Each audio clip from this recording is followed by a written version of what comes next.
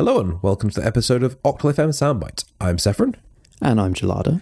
And we're back today talking about another sort of techie subject. We've done these a few times actually on our Soundbites because this is really in your wheelhouse, which is the recent controversy surrounding WhatsApp and the use of WhatsApp. And now I don't know much about this, so you're going to have to be my source of knowledge for this one. But I understand it's to do with the privacy element of things, and the way that they've changed some of their end-user license agreements, and the way in which they're going to use and protect your information. Yeah. So it all started because WhatsApp put a sort of notification in front of everyone, which was like, we're changing the way that our privacy policy works, and if you don't accept by the 8th of February, then you won't be able to access your account, was like the kind of the message that I'm you got. guessing this message then links to a privacy agreement which is like 30 pages long or something. I don't think WhatsApp's privacy policy is too bad, and it sort of detailed the things that were changing. Okay. But the headlines were like, basic, because WhatsApp is owned by Facebook, right? Yeah. And WhatsApp has always said that they're secure. It's private and all of this kind of thing. They don't sell your data and all of that kind of stuff. But obviously they've been owned by Facebook for quite a while now. And people sort of interpreted the changes to mean that more WhatsApp data was going to go to Facebook. Not messages, right? Never messages, but like metadata, right? So information about like maybe your location. Yeah, if when WhatsApp you're sending has that, messages and where when you you're are sending when they send them and messages, stuff. who are your contacts? Like who do you have in your address book? Who do your friend? All of that kind of. How many individual people do you talk to? Is it like one person, or do you talk to like lots of people? That kind of thing. Yeah, all of that kind of like metadata, right? The WhatsApp has isn't the content of your messages, but is data that I guess people have always assumed is kept within WhatsApp, right? Like just because by WhatsApp being like, your messages are private, your chats are private, you kind of assume that everything is private about you because you're like, well, that's part of it, right? So this got people kind of quite worked up about this, and a lot of people have been leaving WhatsApp. This has actually been quite a big push, which is unusual for something like this to sort of hit the mainstream so much. But a lot of people have been leaving WhatsApp, moving over to alternative services such as Signal, which is a really popular one. And in fact, Signal has actually been down the last couple of days because they couldn't cope. Right. And we'll talk a little bit more about Signal in a minute. But this is clearly, reading between the lines, this has definitely caused WhatsApp a problem because they have then posted follow-up announcements trying to like reiterate and be like, your messages are always secure. This is not about this kind of the things that you're worrying about. It's all about what they want to bring businesses into WhatsApp more. And it's about managing the way that they share data with businesses, right? If you interact with a business or things like that, or like interact with adverts on Facebook about businesses that are maybe on WhatsApp, that kind of thing. See, what I take away from this, right, is that it doesn't sound like all that much is actually realistically changing, but this is sort of like a kick in the pants to people that didn't otherwise think about their data privacy. You have got it 100%. That is exactly what's happened here. So realistically, you're absolutely right. The changes are not really that big of a deal. WhatsApp has been owned by Facebook for a very long time. And in fact, this has already happened before, where WhatsApp asked people to opt in to sharing more data with Facebook from WhatsApp. And you could opt out of that. But it's unclear. There was like a one-time option to opt out, and now you can't. Like if you're a new WhatsApp user, like it's all a bit murky, right? All of this kind of stuff. So can you use WhatsApp without Facebook? You can, because you can just use it with a mobile number. Right. You don't need a Facebook account. But I don't really want to get into sort of like there are obviously privacy issues with using WhatsApp, as there are with using Facebook Messenger. At the end of the day, WhatsApp is free. Facebook is free. The classic number one rule always applies. If you're not paying for it, then you are the product. Yeah. It doesn't matter how much they say that, everything is secure, we care about your privacy. Yeah, of course they do, right? Like in fact, your messages in WhatsApp are encrypted with the same technology that Signal use. Right. So actually they're like equivalent. They adopted the Signal protocol not that long ago. But they have to be making money somewhere. Yeah, of course. And we all know how Facebook makes money. We all know that they are less than perfect in their money-making process, right? We know that they sell adverts and they like to collect lots of data about you to give you very targeted adverts, right? That's how their business works. And of course, they want WhatsApp to be a part of that. And of course, knowing who, let's say a hypothetical example. Let's say I'm not on Facebook, but you are on Facebook, and your WhatsApp and Facebook account have been linked in some way. Maybe it's your mobile number or whatever it is.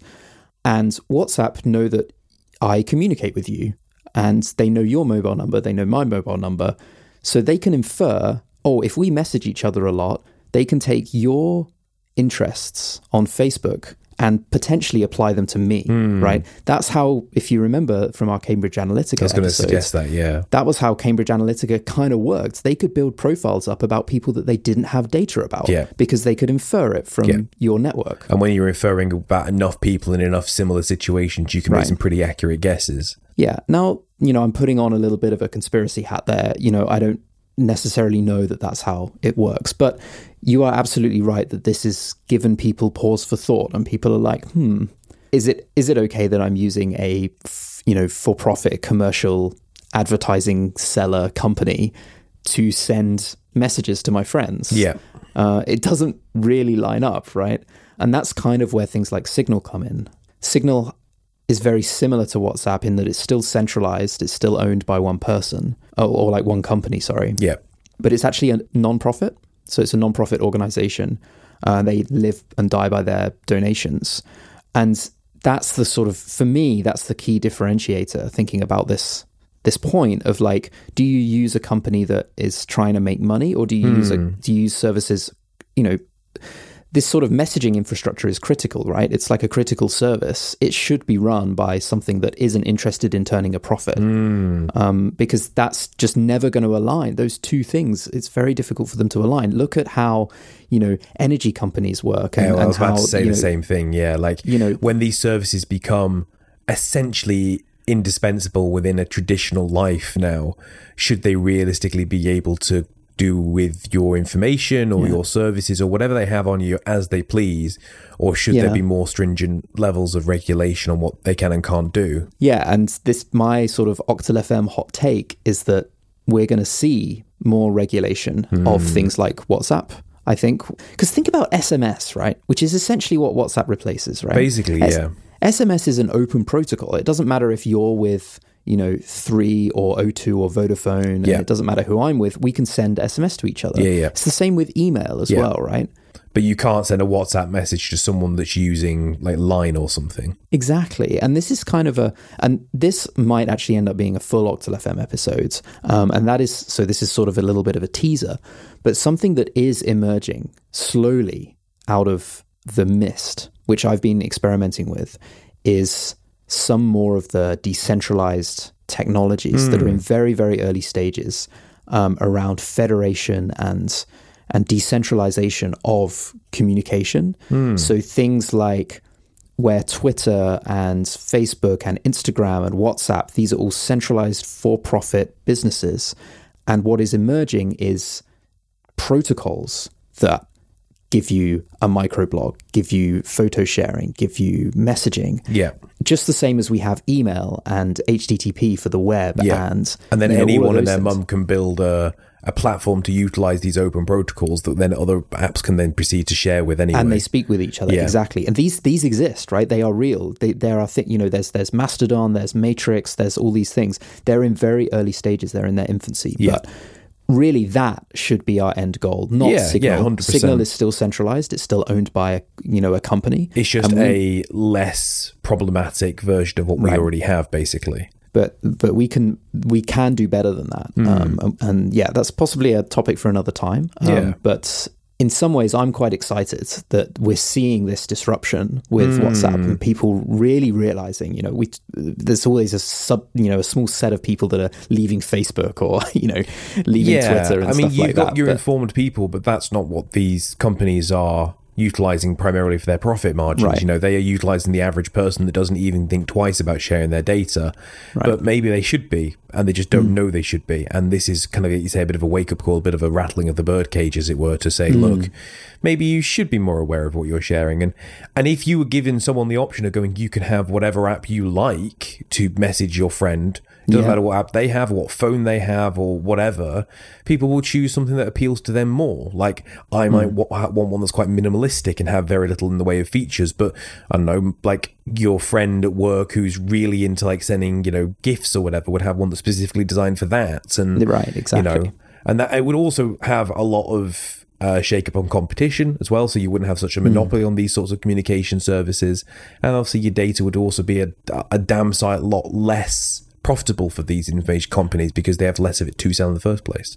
Exactly, and you could potentially own it yourself if you want to, right? You don't have to give it to anyone, and you can keep it. But yeah, that's cool. That's the state of things.